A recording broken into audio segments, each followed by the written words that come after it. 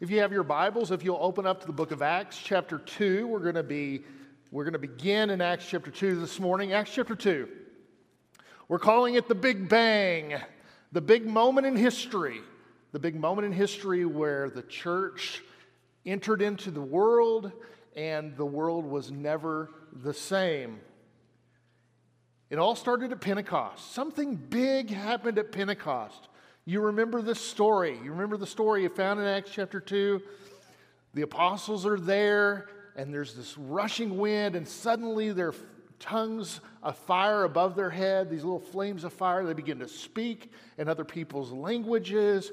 They proclaim a message that Jesus the Christ, whom you killed, has been raised from the dead. And the people, I believe, were terrified.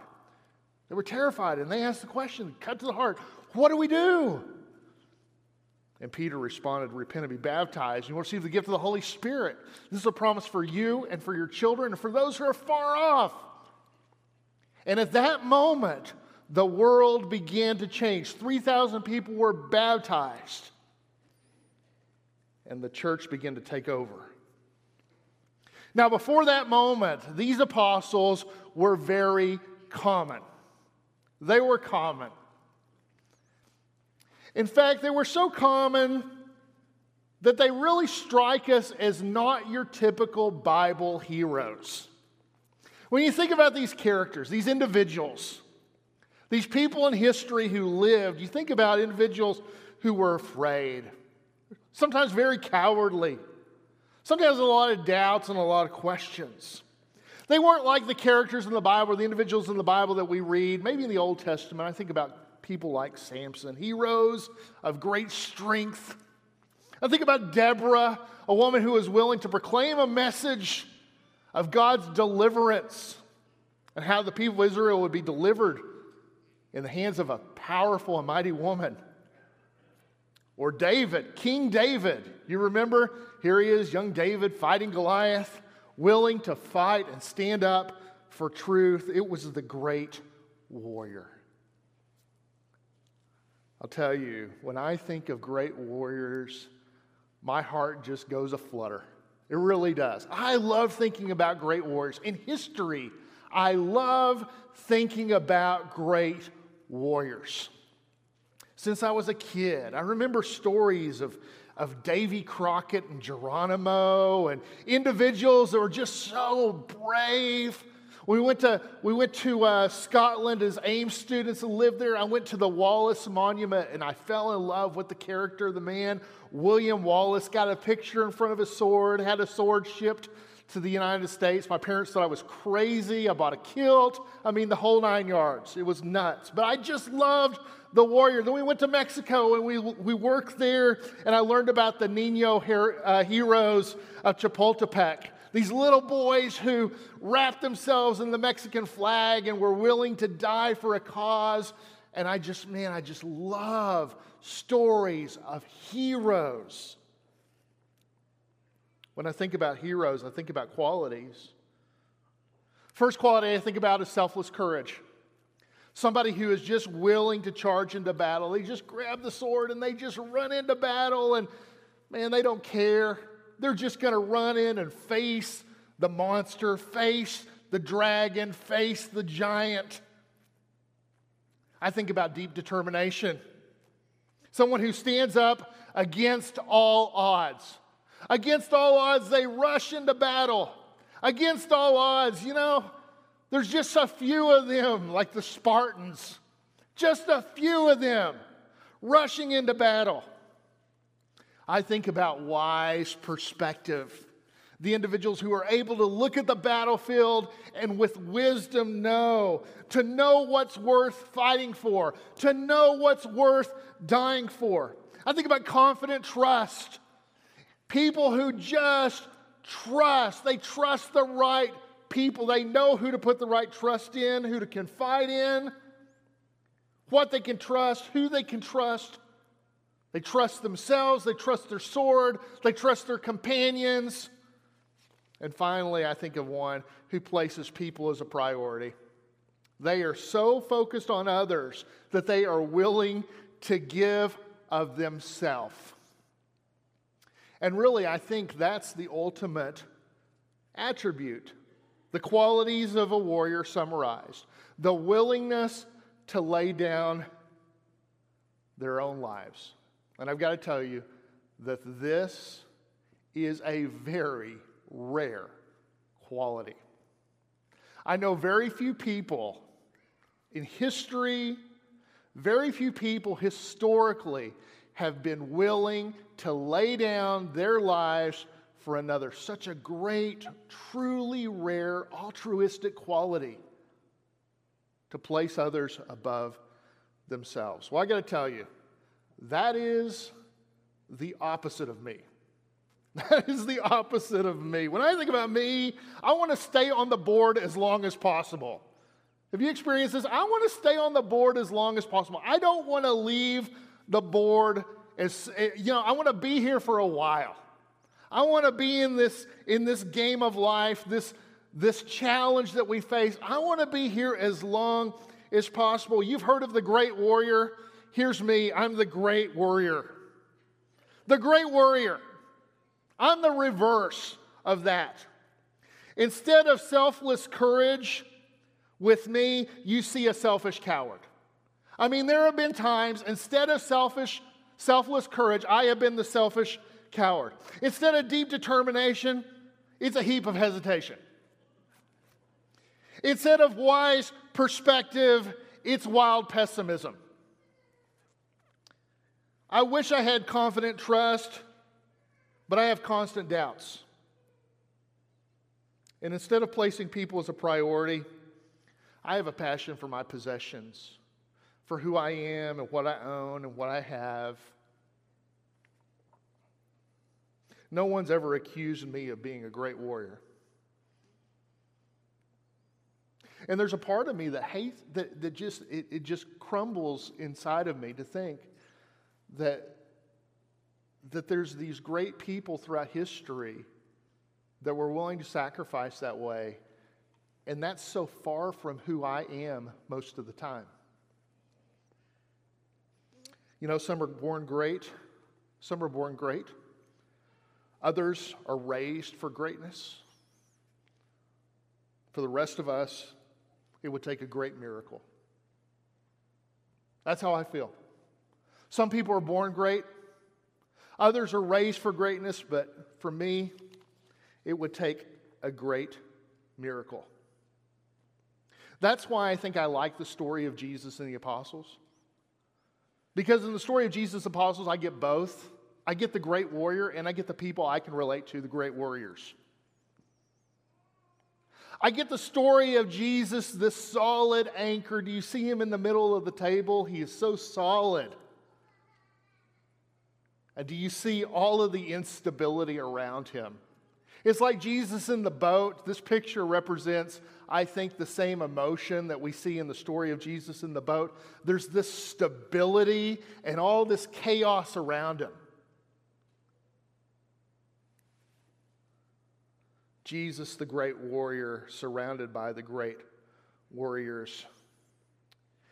He was a great warrior. He had some amazing qualities. Selfless courage. Do you remember the story of him stepping out in Mark chapter 5? The demon-possessed man is kind of coming at him. They're in a cemetery, and the demon-possessed man runs to him, and Jesus steps out in front of the apostles, and he says, "Who are you?" I love that about Jesus. I love seeing Jesus so brave and bold. His deep determination, when he resolutely set his face upon Jerusalem, he resolutely said, "I am going to the cross for you." Peter said, No, you're not. Get behind me, Satan. Deep determination. Wise perspective. The apostles are in crisis and he's calming them down. I love Jesus. Confident trust. I see him praying to God. God, if it's possible, let this cup pass from me, but not my will, your will. Deep trust. And finally, a people priority.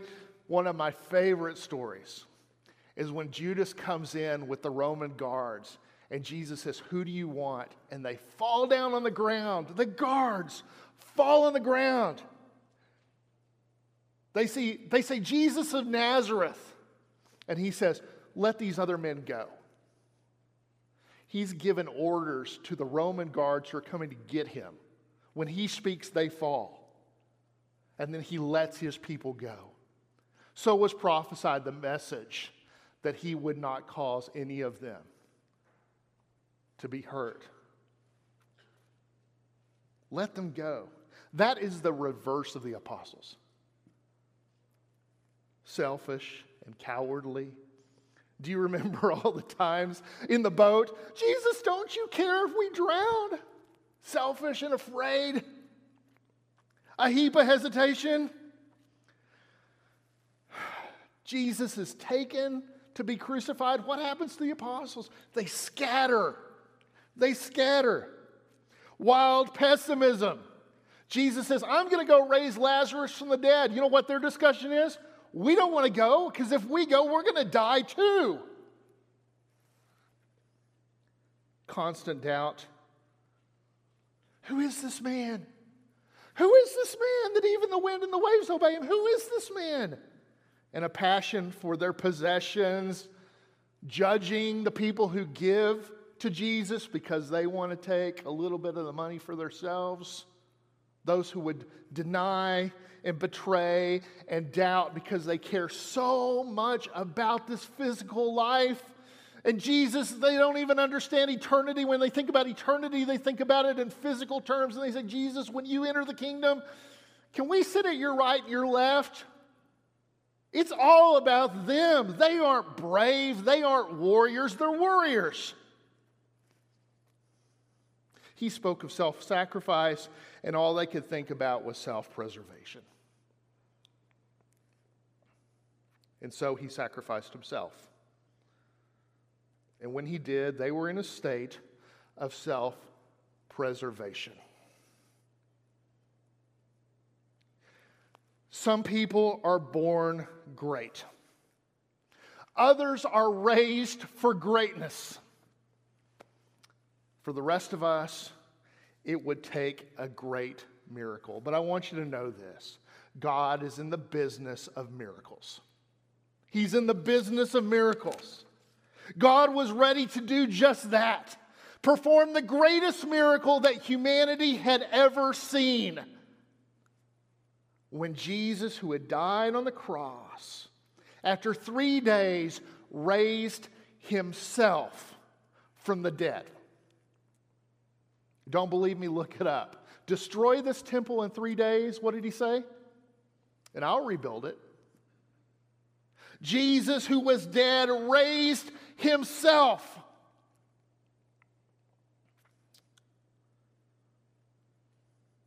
Have you ever seen something that was so amazing you couldn't really fathom what was happening at the moment? You didn't really understand it until later?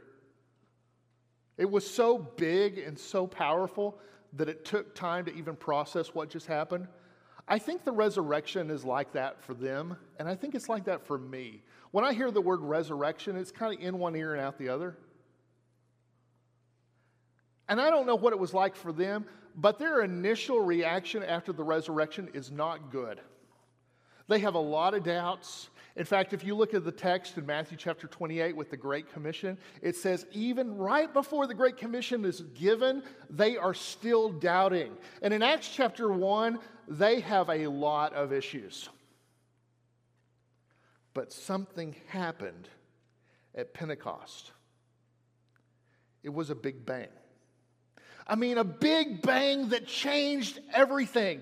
And part of it was the fact that they had the Holy Spirit, and part of it was the fact that things just began to start clicking. And in Acts chapter 2, everything was clarified. Everything was explained. And it was the power of the resurrection. In Acts chapter 2, the power of the resurrection changed the way the world functioned from that point on. And as Bill said last week, it sent shock waves into the world. The message of the resurrection, the message of Christ's salvation for humanity came, and it sent shockwaves starting in Jerusalem and then in Judea and then to Samaria and to the very ends of the earth. But I want you to know this. Pentecost, the Big Bang of Pentecost, didn't just have external implications. The Big Bang of Pentecost didn't just have external implications. It had internal implications as well. You see, God changed the world on a micro level, shaping hearts and minds. The shock waves didn't just go out, they came into. As Peter and the apostles are proclaiming the message of Jesus Christ, the one you killed has resurrected. And when he spoke that message, it wasn't just a message that was going to change the world, it was a message that was going to change them. God began to penetrate their core beliefs. I want you to think for just a moment. What would happen if you finally began to wrap your head around the idea of the resurrection? What would happen if you actually wrapped your head around the thought of the resurrection? Let's think about Jesus. Jesus is hanging on the cross. Remember this? He's hanging on the cross, and he cries out and he breathes his last. And at the base of the cross, surely this is a good man. Surely this is the Son of God. And Jesus dies. The sky is black, and an earthquake begins to hit. And the temple curtain is ripped open. And the dead begin to rise. Do y'all remember this story? Dead people, the saints, begin to rise from the grave. And they take Jesus and they bury Jesus in a tomb, and they put a guard, a seal over the tomb. And Jesus is freed 3 days later. The tomb is empty and Jesus is gone, and they go back and they look for him and he's gone. They don't know what happened. And then he appears to them. First to the women and then to the men. What would happen if you could actually wrap your head around that story?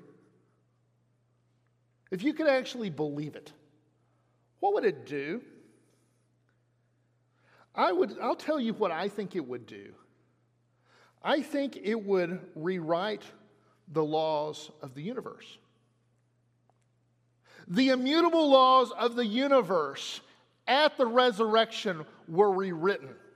You see, there was this law of the universe, and here's what the law said. You only live once. You only live once, and then you die.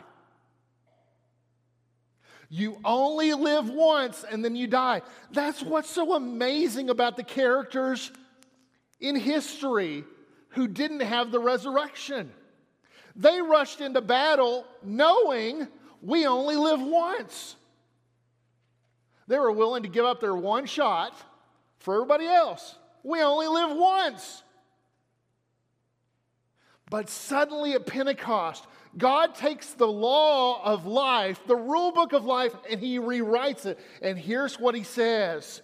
You only die once, and then you live. You only die once, and then you live.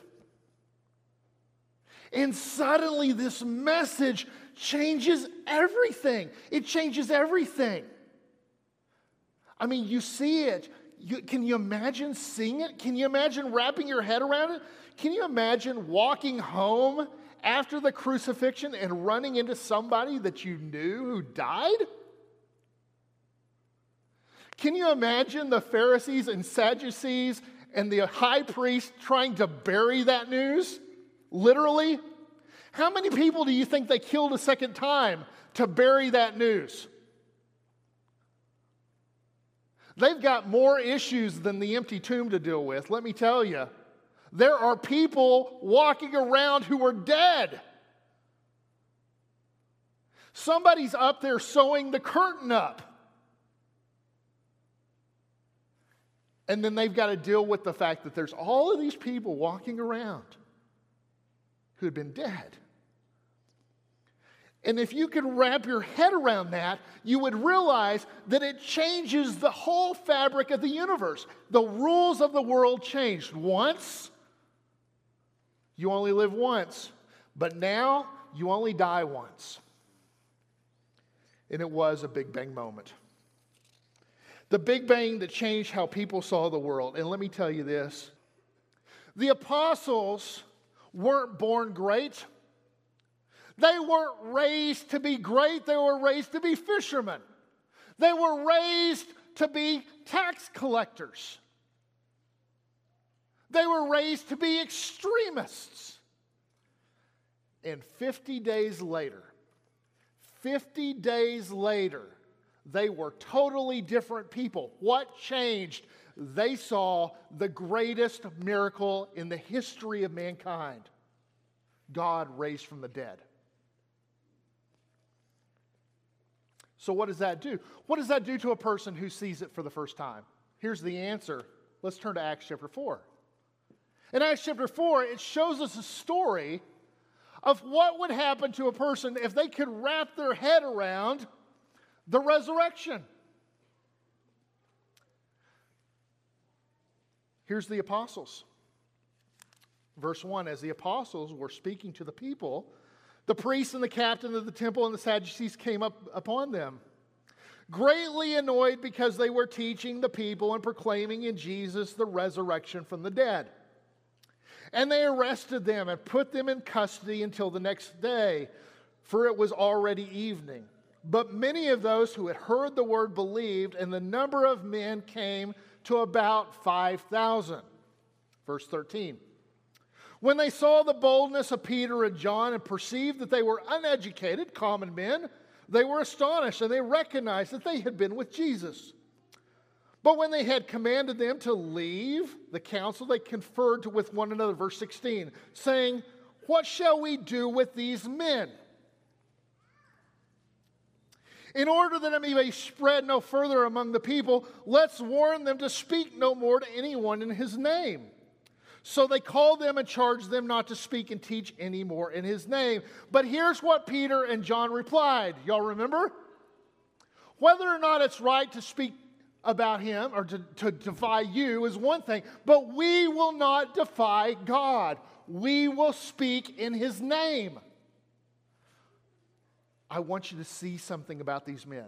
These fishermen, these tax collectors, all of a sudden, the resurrection gave them courage. It gave them courage even though they were cowardly. The resurrection inspired determination for those with hesitation. It changed the way they saw the world. Why? Because they saw someone raised from the dead. When you see someone raised from the dead, you're no longer scared of dying. When you see someone raised from the dead, they cannot threaten you with heaven. Let's continue on, verse 23. When they were released, they went to their friends and reported what the chief priests and the elders had said to them. And when they heard it, they lifted their voices together in God. Lord, look upon their threats and grant to your servants to continue to speak your word with all boldness. Here's what they pray. God, will you give us boldness so we can do more of this? These guys are threatening our lives. They want to kill us. Would you give us boldness to keep on preaching? These are the apostles. Did they go and read a book about boldness? Hey, you know what, guys? We need some boldness here. Let's go read a book. Let's go to Barnes & Noble. We'll find the boldness section of Barnes & Noble. We'll pick out a boldness book. We'll read it. We'll study it. We'll learn it. We'll come back and we'll apply it. That's not what happened. They saw someone raised from the dead, and it made them bold. The resurrection brought perspective to the pessimistic, and it created trust in those with disbelief. Let's continue on verse 32. Now the full number of those who believed were of one heart and soul, and no one said that they had anything that belonged to him that was his own, but they had everything in common.